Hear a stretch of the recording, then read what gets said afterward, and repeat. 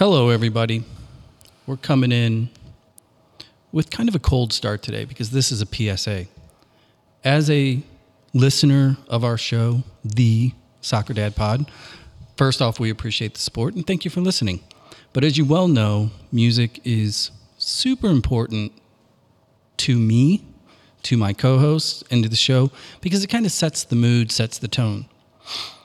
But today, like I said, I have a PSA. I'm going to roll us in with our intro song for the day, and I've got serious issues with it, which brings me to, we're going to jump right in. First off, Zach, hello. How do you? You doing good today? I'm doing good, man. Are you wondering what is going on? Yeah, I'm a little curious. Are you scared? No. All right, good.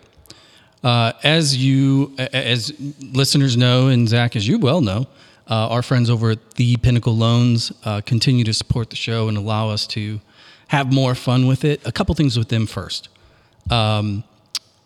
They have been kind enough, really extremely generous, and they have offered up not one, not two, but 4 City SC tickets for the Austin FC game. Austin FC, yeah. Sent me pictures of the seats. They're pretty amazing. Section 143, down in the corner, it says row 5, but it's really row 3 because for some reason rows 1 and 2 don't really exist. No, makes sense. So you're row 3. And if you remember Miggy's goal? Oh, yeah. You remember where he ran and slid? Oh, yeah. You could have given him a high five from there. Oh. So good seats. So now, what you need to do in order to have a chance to win those, just shoot us an email. SoccerDadPod at GaslightStudios.com. GaslightSTL.com. GaslightSTL.com. And shoot us your favorite episode. We're going to start there. Just shoot us your info, and we're going to accumulate these emails, and then we're going to random generate and pick one. And you will be the winner of 4 tickets to City versus Love it. Austin FC. So, without further ado, I'm now going to start 2.5 minutes into this episode, our intro music. And this will be my pinnacle point of the day that I have an issue with. You ready? Yep. All right, here we go.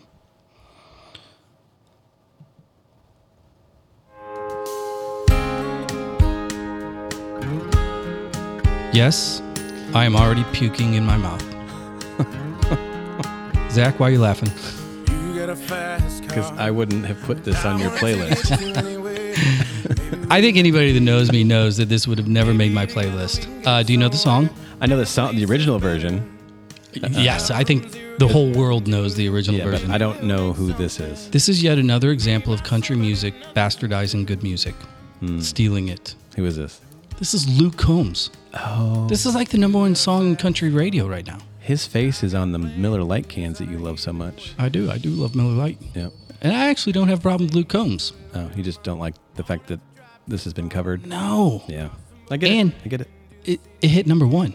Like Tracy Chapman gets her first number 1 hit song. I mean, she's going to get paid for it, right? I know. So here's my point. Why do country artists keep stealing? I don't think they steal. No. So they do. I'll be fair, and I am not an apologist for country music in any way, shape, or form. But sampling has been going on in many other music genres. Much different issue. I don't know. The other day, right? I believe the Busch Stadium hosted not 1 but 2 nights in a row, Mr. Morgan Wallen. Yep. Who has a checkered past, to say the least. Sure. But do you recall the song that broke him? It was Isbell's song. Yes. Cover Me Up. Yep. Cover Me Up. Isbell. Yep. And now Luke Combs. Luke Combs is already huge. Yeah. But what has now become his biggest song will become his biggest song. Well, but your favorite artist rendition of Hallelujah is Jeff Beck. Jeff Buckley. He didn't write that. I don't care. That's Jeff Buckley. Okay. Whole other subject. Just saying. And he's not country.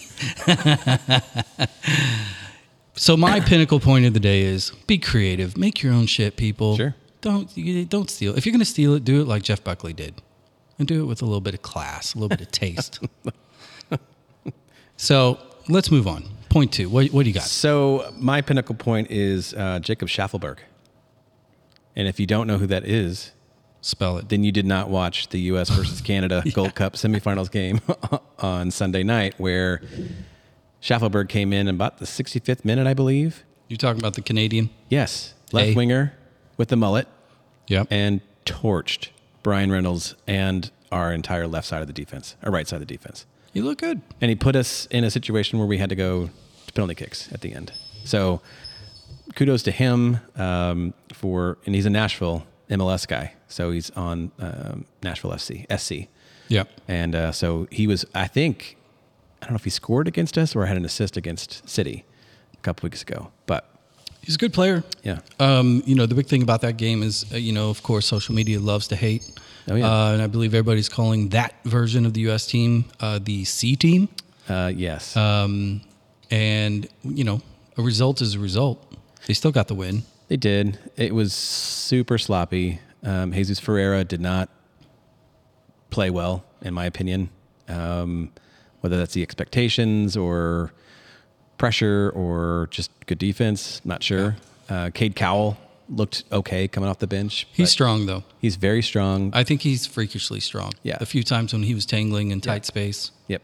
I think everybody kind of looks at him with the mullet and the previous mustache and all that. He has a certain kind of optical brand that he carries onto the field that creates assumptions. He's 19 years old. He's a puppy. Yeah. Tiny. But then, when you look at him grind, he's a man-child.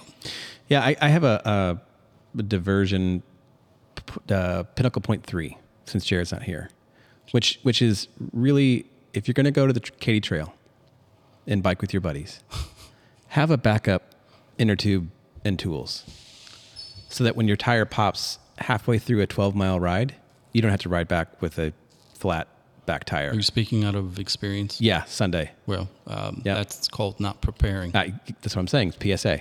Okay. Well, so that's 2 PSAs for the day. Yeah. Number 1, don't listen to country music stars that cover music, good music, and keep a bicycle tube in your backpack at all times. Speaking of bicycles, I think we should make the transition. Well, here's what we're going to do. What I want to bring up was the last episode real quick. Oh, yeah. Dave Ehrenberg, yeah, Ladue High School men's and women's coach. For those of you that listen to it, you know what we're talking about. For those of you that haven't, let me just say this. We've had a lot of incredible guests on at all different levels. Great stories from pro to amateur and everything in between. The response to this particular episode has been statistically off the charts. Off the charts. It is outperforming our average by 2x, 3x maybe. Yeah. And the topic was simply high school versus academy. And I'm simplifying this too much, but the gist is Dave clearly, based on his title, was in favor and defended high school soccer. We didn't necessarily defend and back outright academy and the academy process. We just understand it.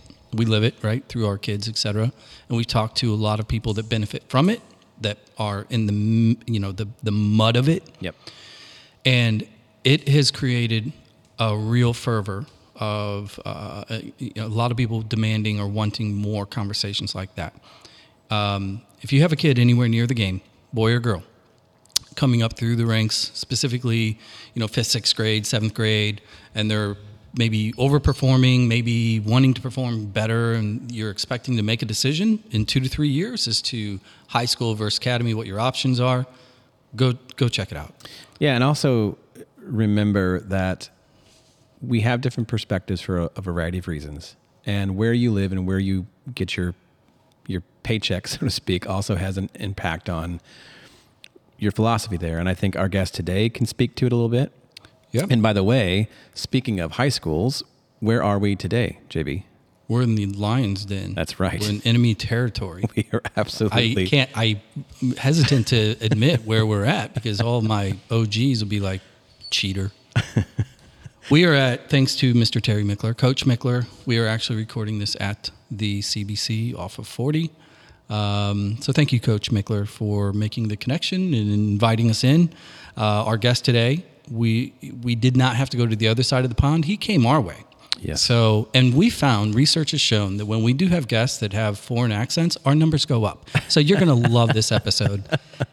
And when we're done with this quick break, we'll jump right in because we're gonna kind of carry on from the last episode, and we're gonna talk about development. We're gonna talk about youth. We're gonna talk about strategies and training, what to expect, and probably clogs and windmills and Dutch cheese while we're at it. Sound good?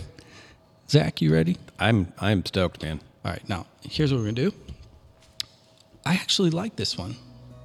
You like this one? We're gonna roll out to it. This is Luke Combs. No. You don't know this one? I don't know. This one's right. Beautiful, crazy. See, he co-wrote this one. Okay. Creative. I'm cool with this. We'll be right back. See you, people.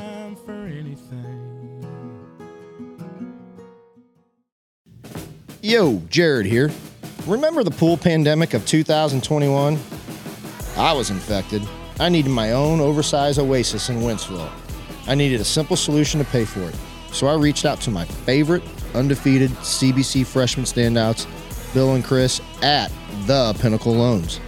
Long story short, I have my pool. It's a flipping hammer. The loan process with those guys was so simple. Even I did it. Now, every time I get in my pool to drink ice cold beer, I can thank the team over at thepinnacleloans.com. That's thepinnacleloans.com. 20-0 as freshmen? Really?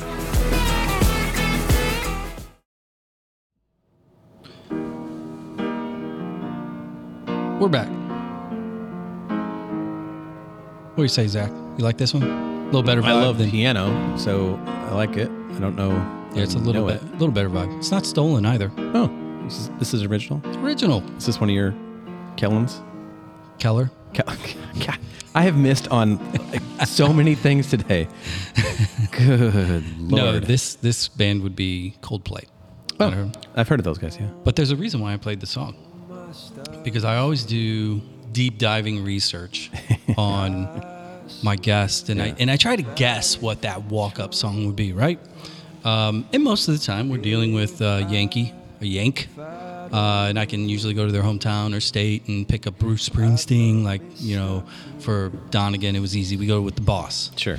DeMarcus Beasley, a little tougher because Indiana, not as many rock stars. I still say. But for our guest today, I had to get creative because there's not a lot of rock and roll bands out of the Netherlands.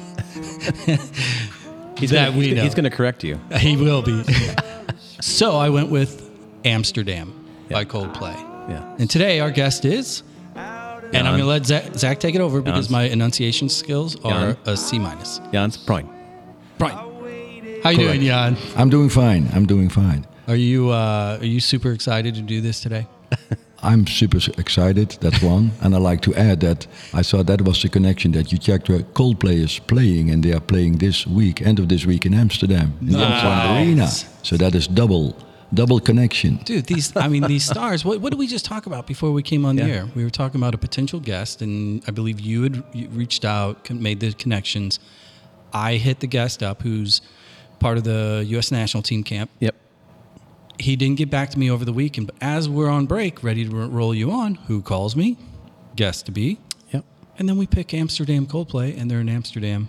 This week, end of this week, July 14th, I think 3 concerts in a row. Amsterdam Arena. Johan Cruyff Arena, by the way. That's Cruyff Arena? Cruyff Arena, yes. I mean, isn't everything in the Netherlands named after Cruyff at this point? More and more. The longer it takes since he passed away, more streets and stadium. Well, it's only one stadium, but he's still recognized as a legacy. Amsterdam and Barca.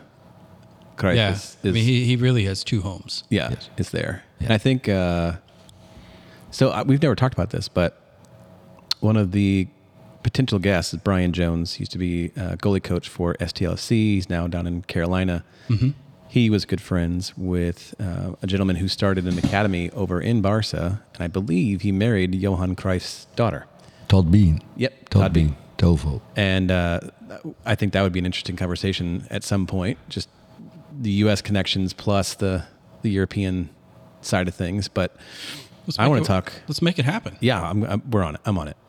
Well, I'll get my people on it. Let's just start right. Let's start with You know, we read up on you. I've known about you for a long time through the camps that you've been working here at CBC with Coach Mickler for a long time. And some of the other coaches, dads that have kids that have come up through the system, they've mentioned you for a long time. But the thing that amazes me when you go to the Dutch Touch page and you read, you know, if one were to read your bio, you know, and how you know, where you're from and your pathway through parts of Europe and through Africa and South Africa and beyond, how do you end up in St. Louis, Missouri? Because that's not exactly, you know, in the same hemisphere there. No, that has to do with Coach Mickle. I mean, everything has to do with connections, and on the other side with friendships and with recognizing who is the person and who is the other person, like me. And then when Coach Mickle came, I think in the mid-90s, one time to Holland with an NCAA coaching group, and I was conducting that course with another Dutch FA coach instructor. There were 12 coaches in that group. Mm-hmm. But since that moment, we are in touch, you know. 10 years, I think, with whatever way, maybe calling, email was maybe not that great already in those days. Sure. But anyway, around 2005-06, when he called me first time, he said, "Are you interested in a camp in St. Louis?" Already after, I think, 20 years being in camp, since 1983, I'm coming into America for running camps, Midwest Soccer. You know, I have a long history in running in the summer soccer camps. I said to Terry, hey, this is a good moment that we are trying to get in touch in a personal way, coming to St. Louis, find out how things are going, and take it from there. And that's history, and that's the way I came into St. Louis. So I got to ask, when you first met him and he came up and you guys, because obviously there wasn't, you know, modern day cell phones or anything, did he have his little notebook? Did he pull out his notebook and start? Every coach had, but probably he was the one that was written most of the 10. Right. And asking most of the time also questions. So he showed already that time the interest for Dutch soccer, but anyway, also to learn from the game from the two Dutch FA coaches.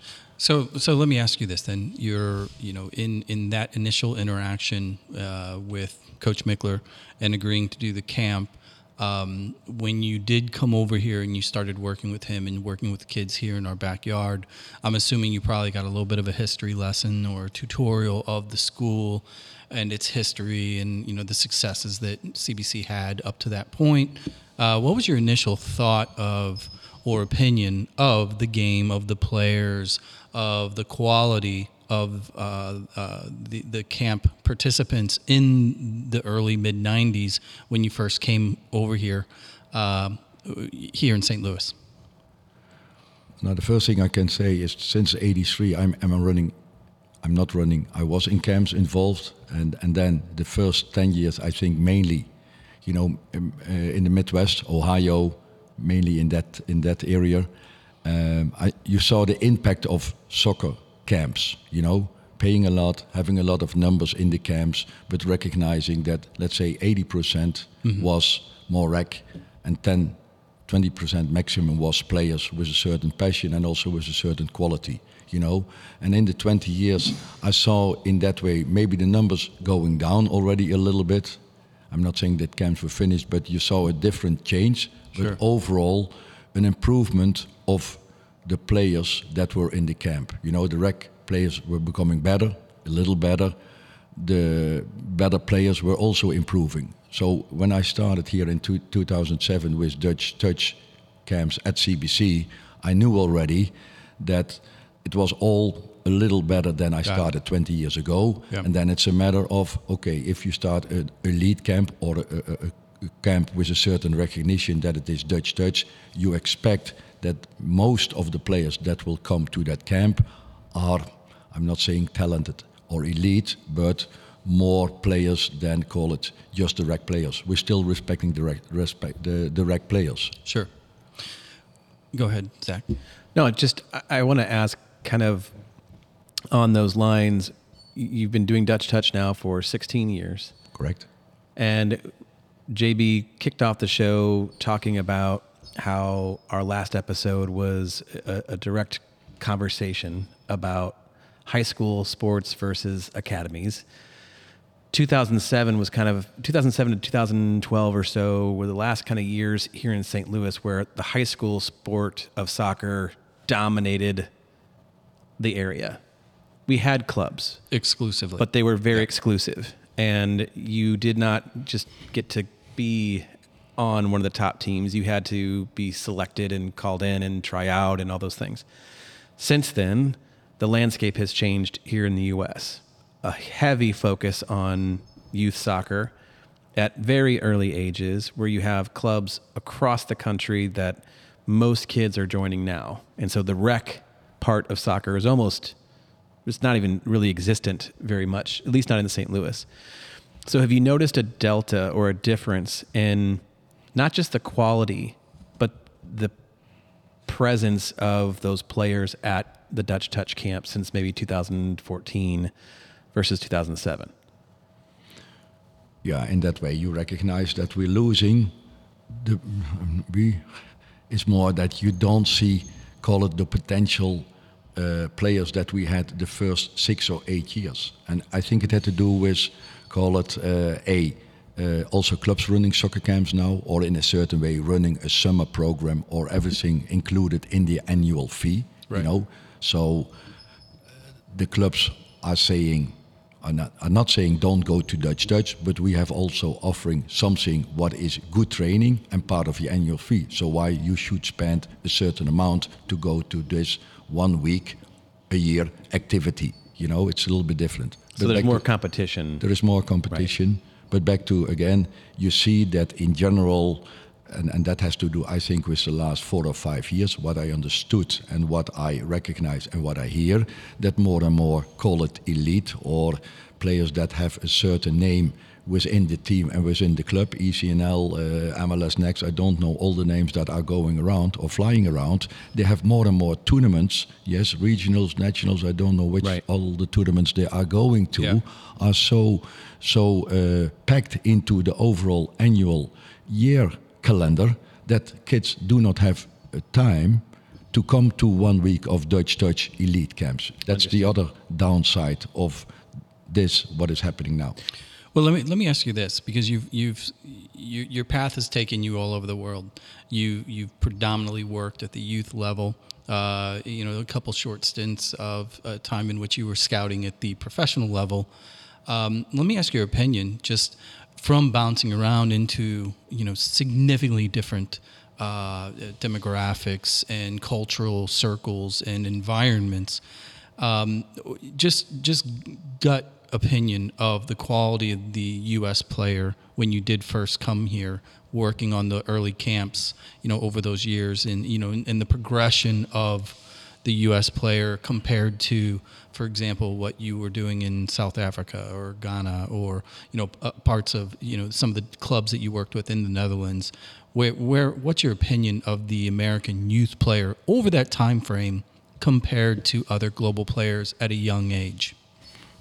In any way, you see that the game is improving here, so the better players are getting better in terms of what was, I think, 15 a year ago, and what it is now.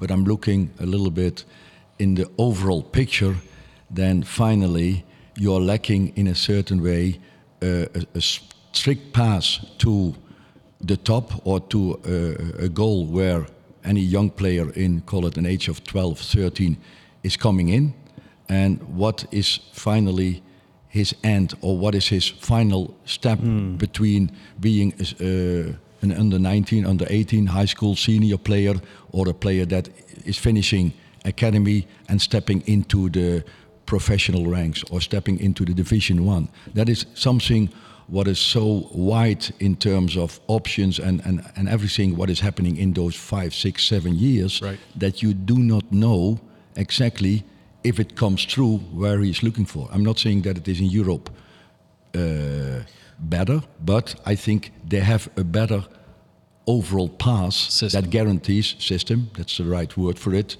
and an overall environment in terms of leagues. Can you talk to that though? Can you walk our audience through what that system looks like? And you can be as broad as you want. as far as Europe, or you can be specific about Holland or Yeah, I would say be specific to the Dutch style, because we can fast forward all the way to December of this past year with the World Cup and the game between the Netherlands and the United States, and we all know the result of that game. And our best were simply not good enough, and I think there is a correlation between your national system and our national system. So talk about those differences. That is the key, I think, in this whole situation. And again, you can't compare a big nation or a big country as America in comparison with, let's say, Germany or Italy or England, all smaller. Yeah. Europe is simple, maybe the same size as America, or maybe still smaller. But it has to do with what you mentioned, system. It has to do with vision. Yes, what is the vision from the Dutch or the German FA in terms of how do we raise and develop our system in coaching, education, in everything what is part of that. And it has to do with a plan, And the last thing is, in my opinion, something what is finally still here lacking. I heard about, and I know from Terry and from all the high school coaches that I know a little bit the history and importance of the high school game since how many years? That's an institute. That's with all the American sports.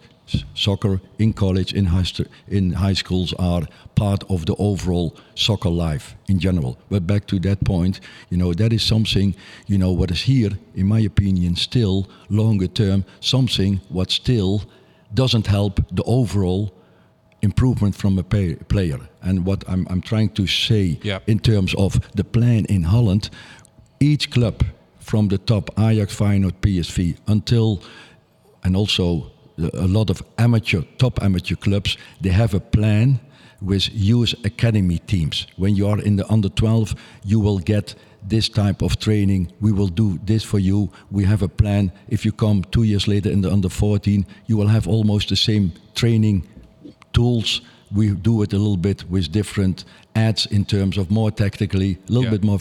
The path is simple set by, I'm not saying a 5-year plan, and that is called the key in terms of European soccer. Crescent Plumbing Supply helps save marriages. Really, as families grow, kitchen and bath needs change rapidly. Designing and choosing the right fixtures takes way more skill than just scrolling Pinterest. Staying on budget and avoiding those foreign language order sheets, that's not easy. Lucky for you, the local team at Crescent Plumbing Supply, they are experts. They can help you ditch the baby's tub for a teenage shower and upsize that kitchen sink for all those tumblers, rosé glasses, and sports water bottles. So, when you're ready for that kitchen or bath makeover, go to crescentsupply.com. That's crescentsupply.com. It's cheaper than a therapist.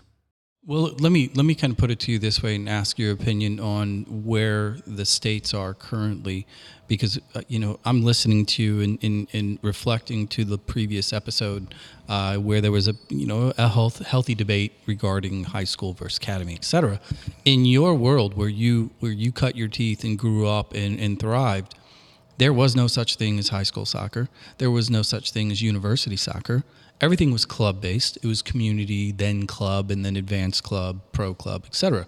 So everything was a very linear path, right? Where here in the States, up until, like Zach pointed out, really 07 through 12, when academies started really flourishing, and MLS started to develop more of a strategy to address youth development at a higher level, expanding the league, etc. Do you think that the improvement, the expansion, the popularity of MLS in the States, and by default, the rise of the number of MLS academies and the quality of the players, do you think that those are things that point in a positive direction for U.S. soccer overall compared to the Dutch model as it sits today? 100% that will fit better the future for MLS or in general US soccer, without a doubt.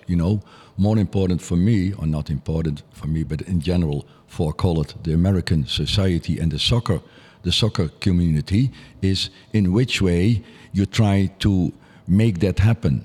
What I'm trying to say with this is that I heard, and I had a very nice visit at the St. Louis FC Academy. You know, I saw everything what is happening there. You know, I can only say big compliment, and a good example, I think, for future MLS teams, because they will see the academy, and I was 4 years at Ajax, and the main thing at Ajax that I learned was, and not learned, that you recognized, and that what the players recognized.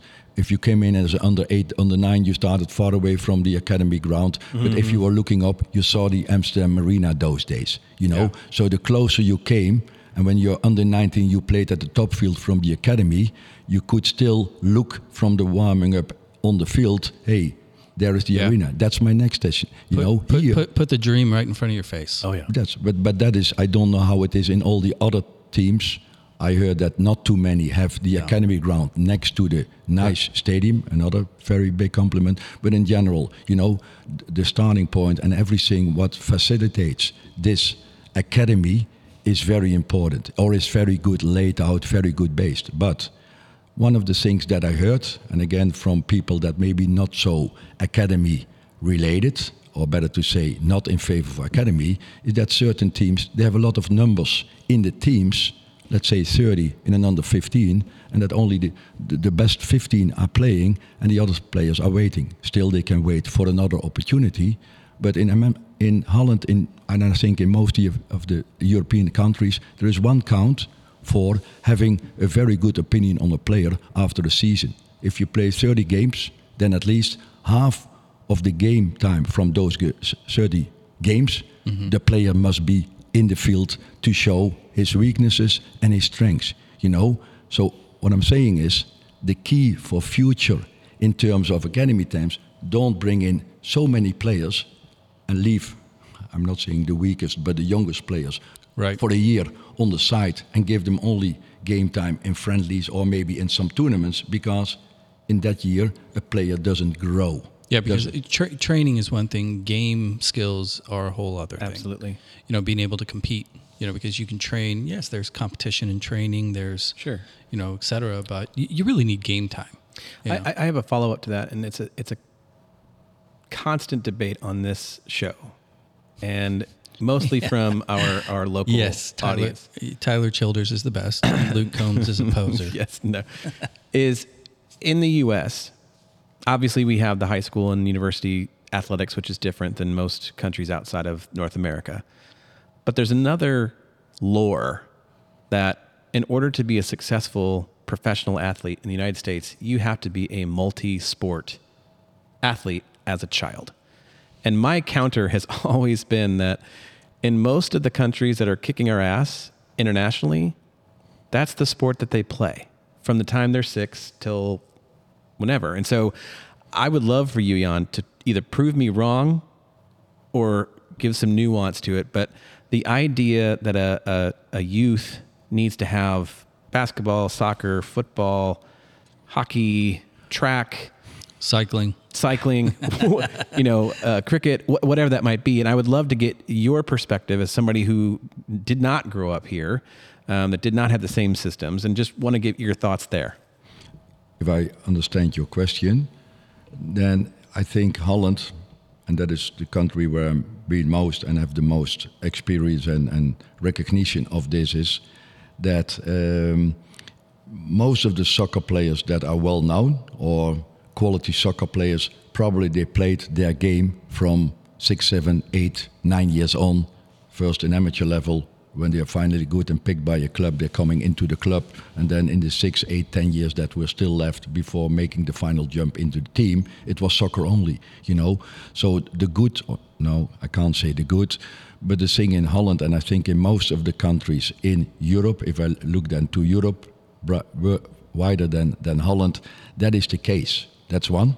But more important, that has to do with finally a plan that brings, call it the now those days, those years, the players with lacking of physical education in the school, a little bit lack of you know, what we had in the past. You jumped over walls, you were climbing in trees, you know, becoming a little bit more an overall athlete. That was lacking or is lacking the last 10 years. So all the top teams in Holland are trying to create in a certain way an environment that overall improving, call it your toughness, your physical ability, more than only touching the ball in a proper way and using your mind.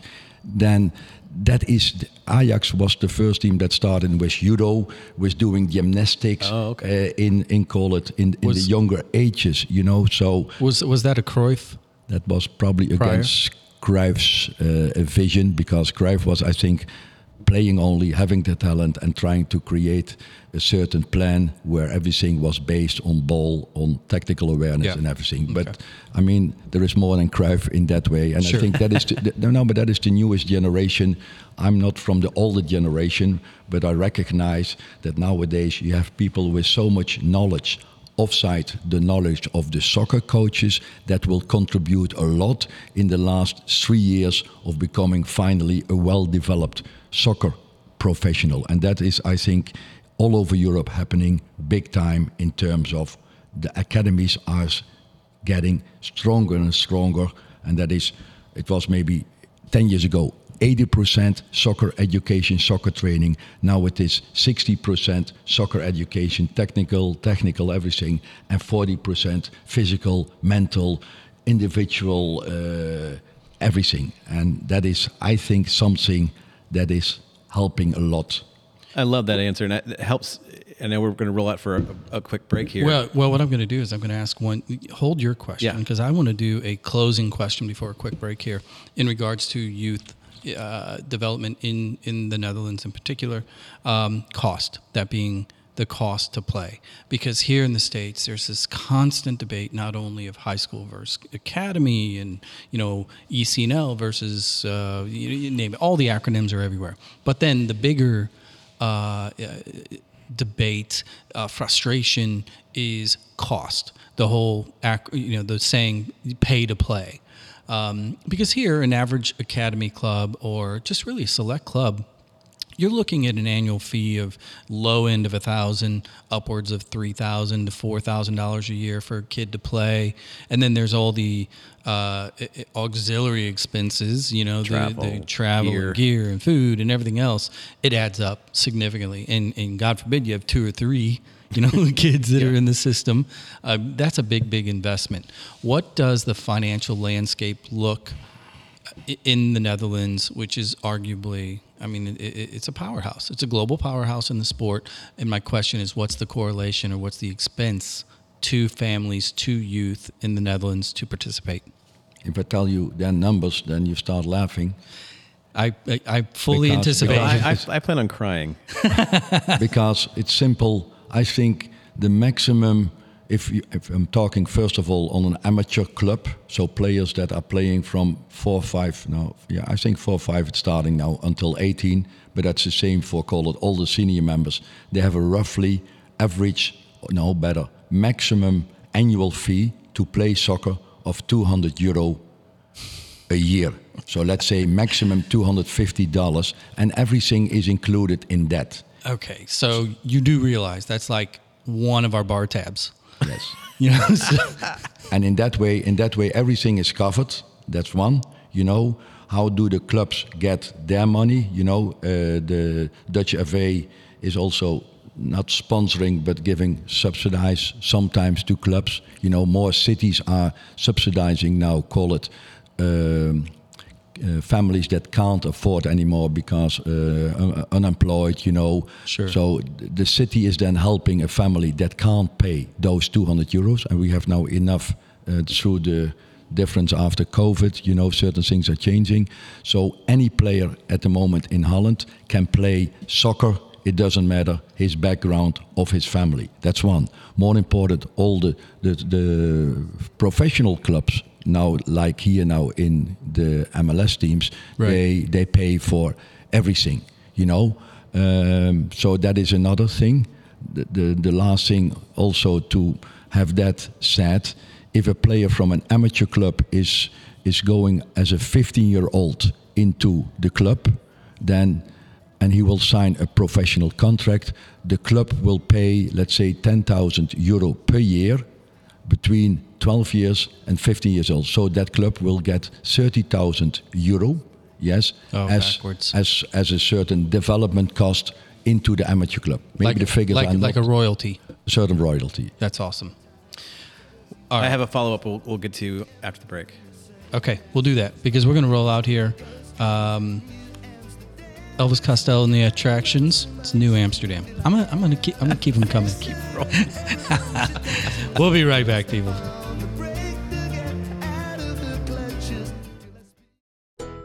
The term staycation was really invented by soccer moms. Located 1 hour and 7 minutes from the Arch, the Music Box Chalet at Innsbruck is a hidden gem. Buried in 3 acres of private woods, the Music Box has a master suite for just you, a loft and second bath for them, and a vinyl collection to meet your every mood.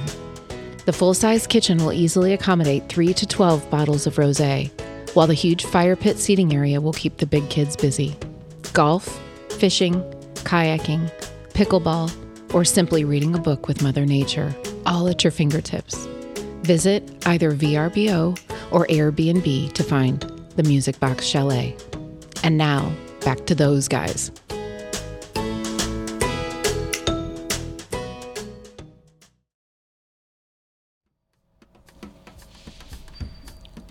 We're back, people. Oh, is this Amsterdam? I'm just kidding. No, but there's an Amsterdam story, Zach. Come on. You know me. I know. You do know who this is, right? This is you too. Just kidding. Who is it? Hold on. I know this. Oh my God. Okay. The pitfalls of growing up in Washington, Missouri in a Southern Baptist household. Okay, the Stones. Sorry. This would be the Rolling Stones. Like I said, I just needed to hear a little of the voice. That's all right. Jared would have said Beatles. I miss Jared. I do too. We got to work on that day job, Jared. Yeah. I pushed for Hooky today and got no response. No, that was a hard no.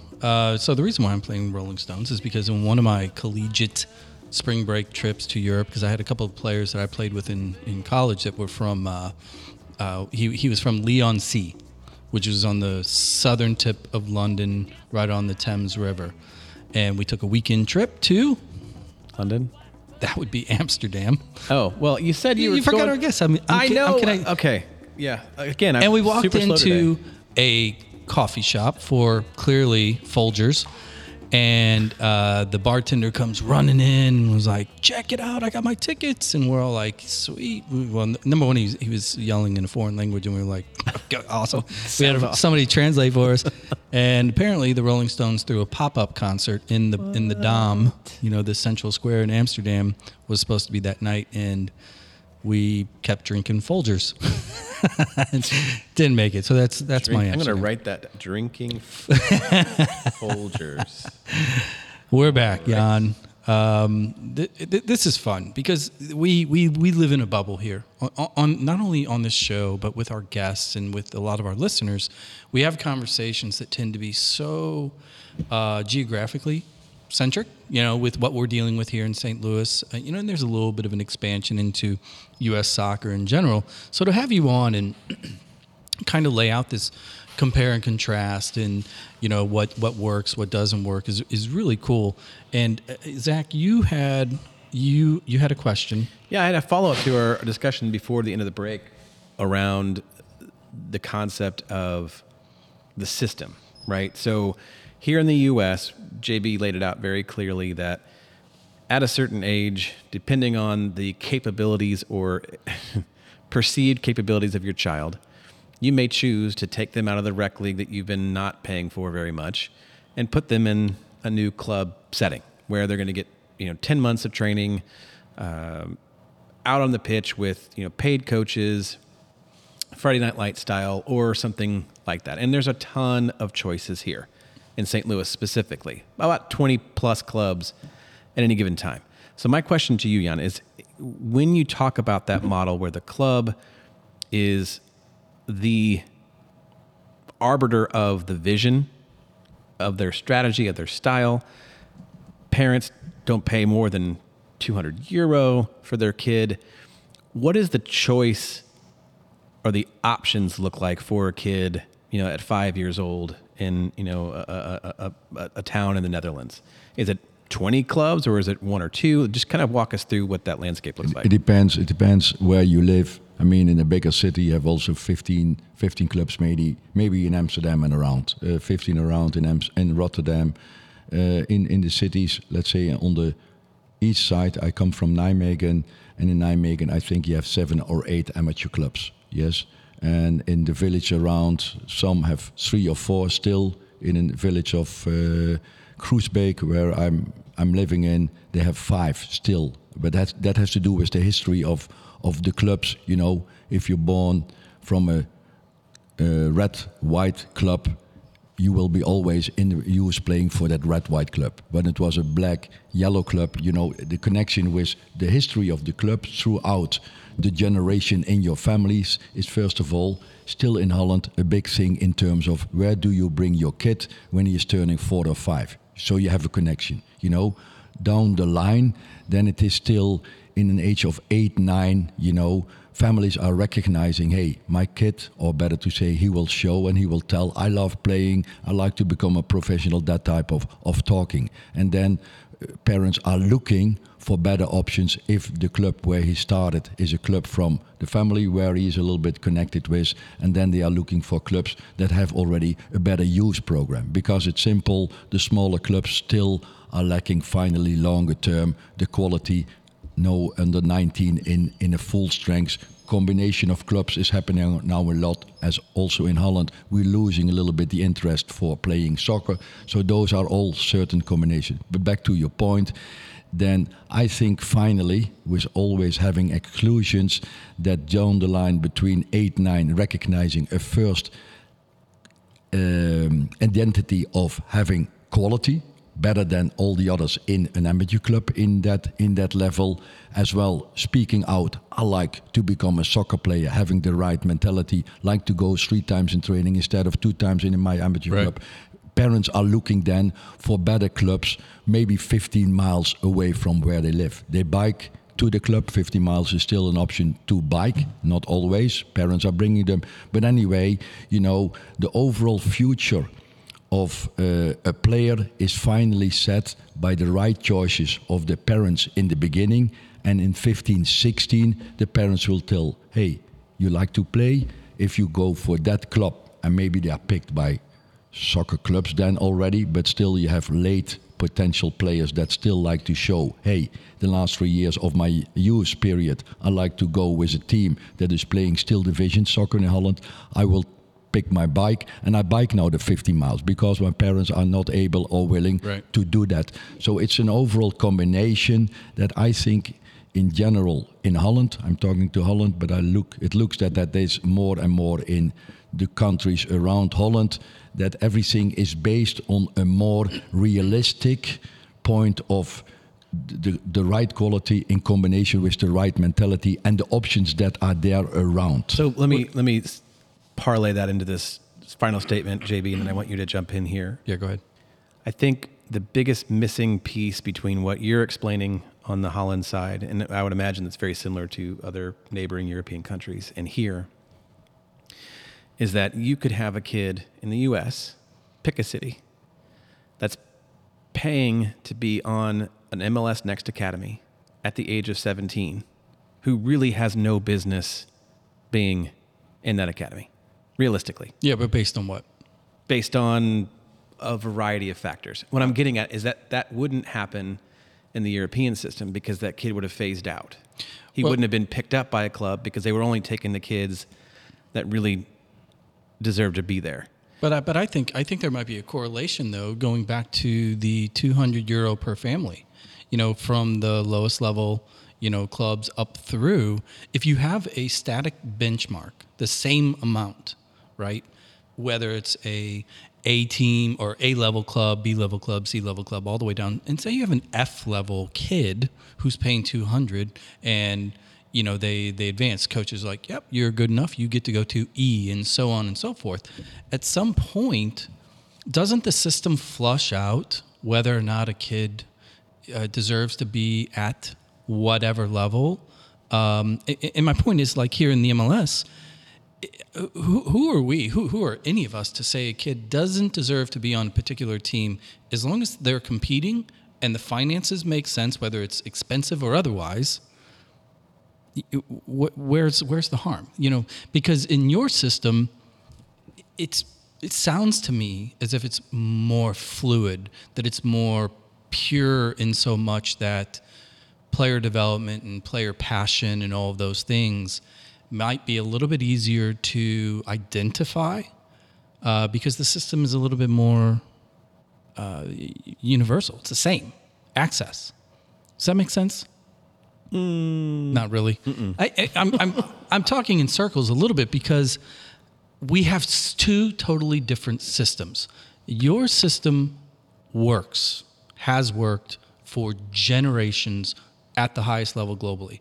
Our system has morphed and changed, and there's been iterations of it on and on and on. Now, we are becoming better at the national level. Our professional teams are becoming better at the professional level. Our players that are in Europe at this point are becoming legitimate players on high-level teams. So that's all moving in the right direction. But where do you see this going next?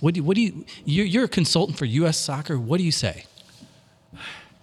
Now, one of the main things, and again, it is changing the last 2 or 3 years when there was one institute lost in the US. I don't know which institute it was. It is now MLS Next, it is ECN, So there are different institute organizations now running, call it the overall leagues or tournaments.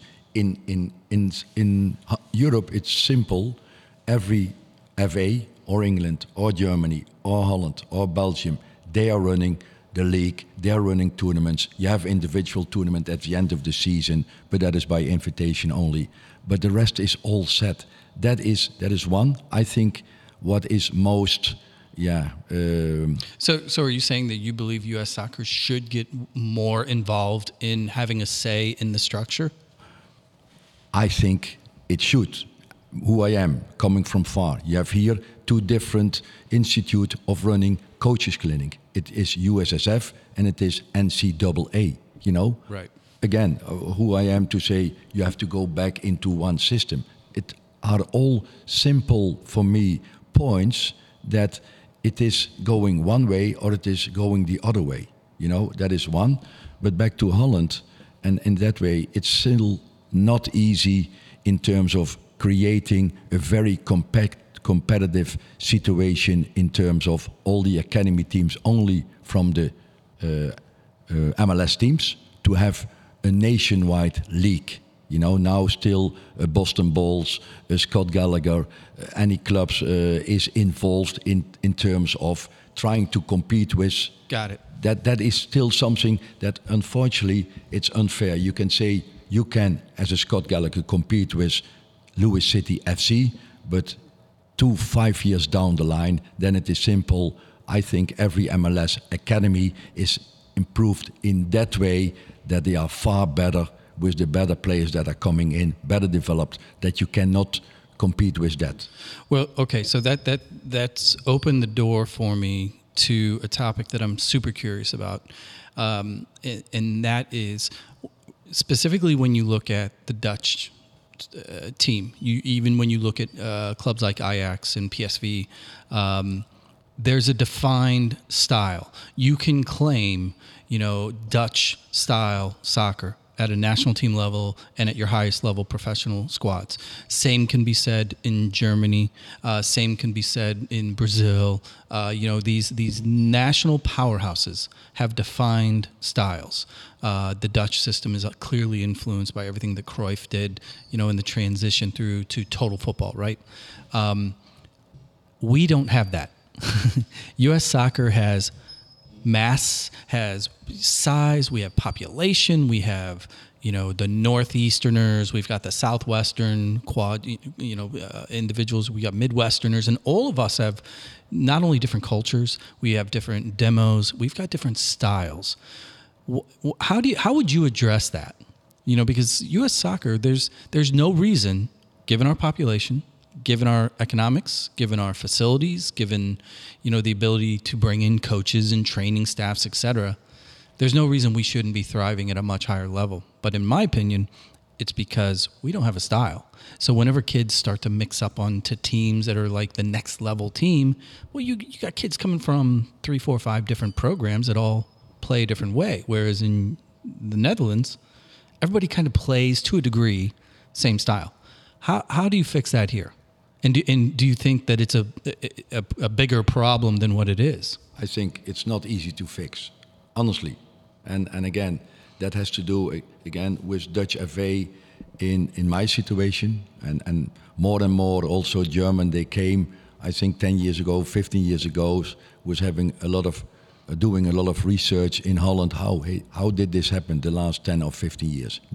I think they learned a lot from what they got in Dutch FA in terms of coaching philosophy, in coaching education, in this and that. That Sammer was the guy, the old player from Dortmund and from Bayern Munich, that was those days the technical director, and he had a big influence in the change of how the Germans were playing, let's say, until, when was it, 2006, when they had a very bad tournament, or maybe a little bit later. But anyway, you see now that most of, and the German national teams as well, the teams in Germany in general, they have a more playing style than it was before. And I think Holland was for them one connection that they thought, hey, we have to do it different in our use system in terms of how do you develop a player in a certain ranks. It is not only running and trying to win and score in the last minute the goal, what was always an issue with the German teams, but it has to do with thinking, with a certain more awareness, and that is, I think, something what is here still lacking. For me, one of the keys that I try to bring in, and what they pick up in the 5 days that are in Dutch Touch here in this week, they must focus a little bit more. It's a simple word, but then I'm trying to say, what is focusing now? Focusing is being more aware in which position are you now in this type of game. Look where space is, look around over your shoulder, think a little bit more, what is a certain exercise? What does that mean? And in that perspective of the game, I think we are still lacking a lot.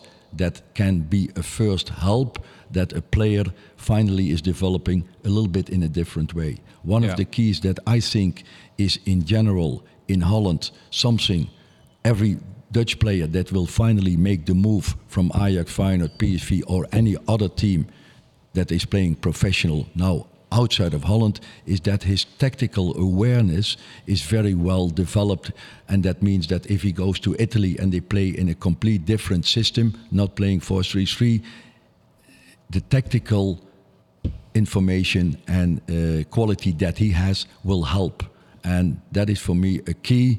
That is something what we bring a lot in our ranks throughout 10, 11, 12, not only in professional teams, but if you bring a player from any amateur level, still his tactical awareness has a certain foundation that when he comes in age 12 or 13, only in that time in a professional academy, the change is not so big to make still a chance in 4 or 5 years to make it into ranks. And that is, I think, lacking here. Again, do not know specifically, but if I see it in what is coming in here, the teams also in a level of MLS Next, in ECNL, are playing very intense. You see a certain style that is based on very good things of the game, what you need, but to play in a different tempo, in things that are so important to make a difference towards Europe. That is the problem, or not the problem. We talk often. A lot of coaches that we've had on the show have independently brought up, the point of the 4 pillars,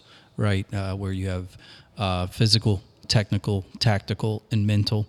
And how they evaluate players. And what I'm hearing from you is, I'm 1,000% on board with, because it sounds as if.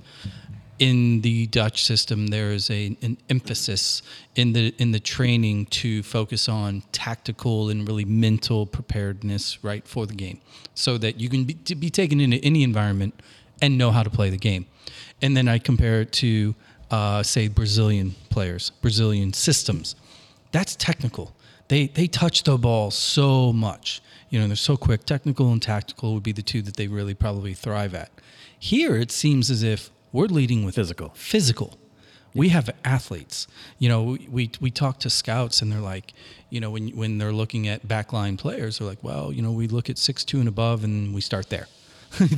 There's not a lot of conversations about, what style of player they're looking for. They're looking for body types. Do you see that? Do you see that in our national team makeup, where we have very, very physical players, large, fast specimens, but do you see a lack of technical and tactical skills on the field with U.S. players today at that highest level? I see. That is the clear picture. And still, it's easy for me to say it is. But if you know a little bit more what is happening in Holland, in all over Europe, then that is the simple reality. What that means, that I think in general, the overall, and I think coaches at St. Louis Academy and in all the academies, they will learn as well with going a little bit more. I know now that, for example, that in Austin FC have now a connection with PSV Eindhoven. So PSV Eindhoven will bring in coaches or other people that are connected with a certain department in their academy. They come to Austin, will overlook a little bit the situation and give their advice. That's one example. Probably also St. Louis City FC will have here, or maybe in the future, another connection that started that type of information. I think that they will need to bring the youth structure in a certain different direction, that tactical awareness and more recognizing that it is not only about the physical ability in terms of putting that into a scouting criteria or into any other connection into the game. That is key. I mean, one example then, if you look now to Jurriën Timber, the central defender from the Dutch national team. Yep. How tall is he? I think maybe 180 like my, probably a little bit smaller. He's no Virgil van Dijk. No, but he is, I think, at least one head smaller than Van Dijk. Right. But Arsenal signed him for big money in a Premier League because he is versatile. He can play in a three defenders system. He can maybe play as a right fullback. He can, that's what he learned at Ajax when he finally joined, I think in age 12 or 13. He came from Feyenoord Rotterdam. But his physical ability, that was not the tallest, not the highest for a central defender. He has so many other tools that Arsenal is convinced that he can play Premier League. It's one example that I'm saying, look a little bit longer than only height, to put that in as a criteria for a central defender. It sounds a lot like universities in the United States in the last 10 years. 20, 30 years ago, you would go to college to get into a specific job. So job type training. Now the focus is on critical thinking so that you could be prepared for a job that might not even exist today. And what it sounds like, Jan, is what you're saying in the Dutch style and then other Europeans as well, is teaching that critical thinking and multi-ability so that you could play center back, but you could also play left wing if you had to, because you have the awareness to understand how to use your skills in different situations. Whereas here, in our experience, it's been pretty much teach to a style and teach to your position. And most clubs haven't given the kids the ability to be creative in another environment. Meaning, if you're a center back like your son Beckett, I think he'd be a dominant forward player, but he's not going to get that chance because he's labeled as a center back. And I think it would be interesting to see us shift that, not all the way against the physical, but take some points off the physical piece and add it over onto the critical thinking component in the mental side. I think that would make a difference for a lot of clubs. I will make one not correction, but one addition to this. And I was at Ajax in between 1999 and 2003. I picked up a lot of things. Certain things that changed since 2003, so 20 years ago, big time. To be a central defender and to play a left winger, that is a little bit a very big difference. Yes. I must say that at the highest level. But I learned at Ajax one example that we all know, probably this this generation. That was Frank de Boer, who was a coach 2 years at Atlanta. Absolutely. So probably most of the listeners have heard about Frank de Boer. Frank de Boer, when he came at Ajax as an 11 or I think 10, 11 years old, he was a left winger, where he played in his amateur team. And down the line, you know, he was always a player that was not fully on speed. He had certain things. 2 years later, he became a left half. Yes, and when he is finally 16, he played not anymore left half, but the coaches were saying, and the academy director or the ones that decide about his future, let him play left back. Left back, he can play, he knows exactly when to go up, he can have a ball simple played into the midfield, and finally he ended up in Ajax and as well in the national team, also in Barcelona, as a left-footed central defender, because he could play, he was not the fastest, but he had always an eye for the right position in terms of what the situation was demanding. You know, and that is something what is still in Holland the key in terms of having a plan with a player. They are always looking a little bit further. When he comes in as a left wing, it doesn't mean that when he is lacking speed or whatever, that you kick them out, because you look in what is still the contents of that player. He has an eye, he has a good pass, he's quiet on the ball. So again, I think that's a starting point. What is still here lacking a lot, or not a lot, but still what is something that they need to have a certain pass and a plan still with the quality players in that younger age. Yep. Well, let me ask you this then. Looking for advice to a young player that is super bored and listening to our show, because you know how kids are. If you were to point to film, because nowadays the ability to go and watch YouTube clips or highlights or games for that matter and learn is infinite. You can find anything out there. What would you advise, or who would you advise a young player to go on YouTube and Google their name, and who would you want them to watch, just as, like, in your opinion, the pure player, someone to learn decision making from or style of play from? That is up to each individual in this situation, because again, if you talk on, it's hard to mention then a certain age of a player, but I'm thinking that a player that is starting into high school, you know, then you know already a little bit more how you're doing, finishing middle school, coming into high school. Maybe high school is something where you're looking for. I think you have a lot of players here in CBC that will come into the school also because they think it's a good program finally in the 4 years on the soccer part. But anyway, then players, and that's always my advice, look into the mirror and look who you are, not only as a boy or a girl in any case, but as well as a soccer player. Know what are your weaknesses, what is your strengths, what do you think yourself is your best position. Have a reason, but I'm trying to say, to cut it a long story short, then for sure they are hopefully then interested and having a little bit an awareness of teams in Europe, probably teams here in America, still that is an option. And in that position, pick your favorite player. If I'm asking here, any player here at the moment in camp, not the best at the highest level, but still everyone has in that way a favorite player, you know, and favorite player more than for reason that it is a little bit in connection with his own position. Sure. And then I'm saying, look to that favorite player a little bit, what he's doing. YouTube him, you know. I think you can learn from that. So I'm not going to let you off the hook that easy, though. Who's your favorite player? Like, in your experience, your coaching history, and your style, what player has influenced you the most in the way in which you train? And then it is still Johan Cruyff. Okay. If I can still say that, because listen, he was, and everything has to do with personality, with being a leader on and off the pitch. I was fortunate to have 2 or 3 times a meeting with him in those 4 years that I was Ajax, that he came in. He was at that moment advising the club a little bit.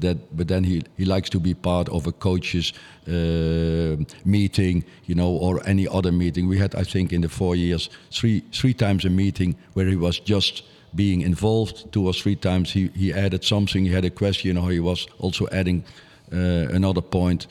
But just outside meeting him, I think he was in such a way a leader in the overall soccer environment that I think that is also something what counts for me as a soccer coach now already for a long time, to have that, for that reason, him as the most favorite player.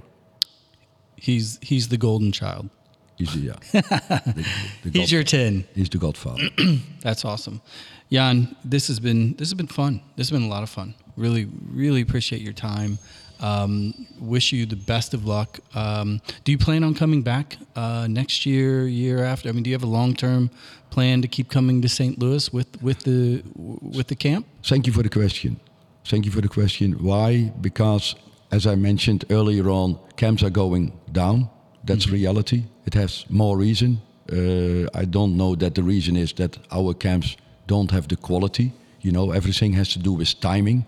And I think next week, where we were running another week of camps, was not an ideal week. So we had very late, low numbers that we moved everything in 1 week. I like to return. I'm turning 65 in October, but I said, if I look to the next 3 years, being health and nothing else will happen, then I will have 3 more years and have 2026 as my final year to be on the ground here at CBC or anywhere else in St. Louis to help high school coaches, any other clubs for running 2 more years Dutch touch activities, and that in that year hopefully Dutch national team will play in the World Cup, and that another 2 or 3 weeks I can enjoy probably some games in Kansas. That is at the moment my short-term plan. That's awesome. That. Yep. Zach, what do you got? No, I just have one final thought I want to throw over your way, Jan. We've talked a lot about your experience in Europe, in Africa a little bit. If there was a question, was there a question that you were hoping we were going to ask you? Is there something that you've been just dying to get off of your chest for an American audience specifically, not entirely, but mostly in St. Louis? No, I didn't. I knew a little bit from Terry what I could expect, but I think it was a very nice chat or podcast interview or talk that we touched a lot of things. Yes. I'm coming here only 3-4 weeks already for 16-17 years. I'm in America since 1983, so I can say that in a certain way I'm pretty experienced in the growth of American soccer in general. Sure. In turning it from NASL. I saw games from the Cosmos in the mid 80s. Oh, wow. So in that way now having a City FC game. I was there 2 weeks ago. Was at the academy. I'm saying, you see, still certain things are going step by step better into a good level. Right. That's one. More important, that I think I'm critical. Think I have a certain idea to say still there is something to change in our high school, or what is the weakness of high school. So I hope we touched all the things that at the moment still happening in and around St. Louis, mainly towards soccer. And that is for me the most important thing, that I'm happy to be part of this thing as well. Well, we appreciate your time. Very much. I have 2 really fast rapid fire closing questions for you. Number 1, Gouda versus American cheese. Which do you prefer? Gouda cheese. Tougher one, Heineken or Budweiser? Budweiser. There we go. Now we can have you back. Simple. I know what Heineken is, I know what Budweiser is, so I still go for the last one. I love it. Jan, thank you for your time. This has been a blast. Zach, thank you for supporting my nonsense today. And again, PSA, avoid Luke Combs' fast car at all corners. Thanks, Pinnacle Loan Group. Everybody. Appreciate it. And we will be back next time. See ya.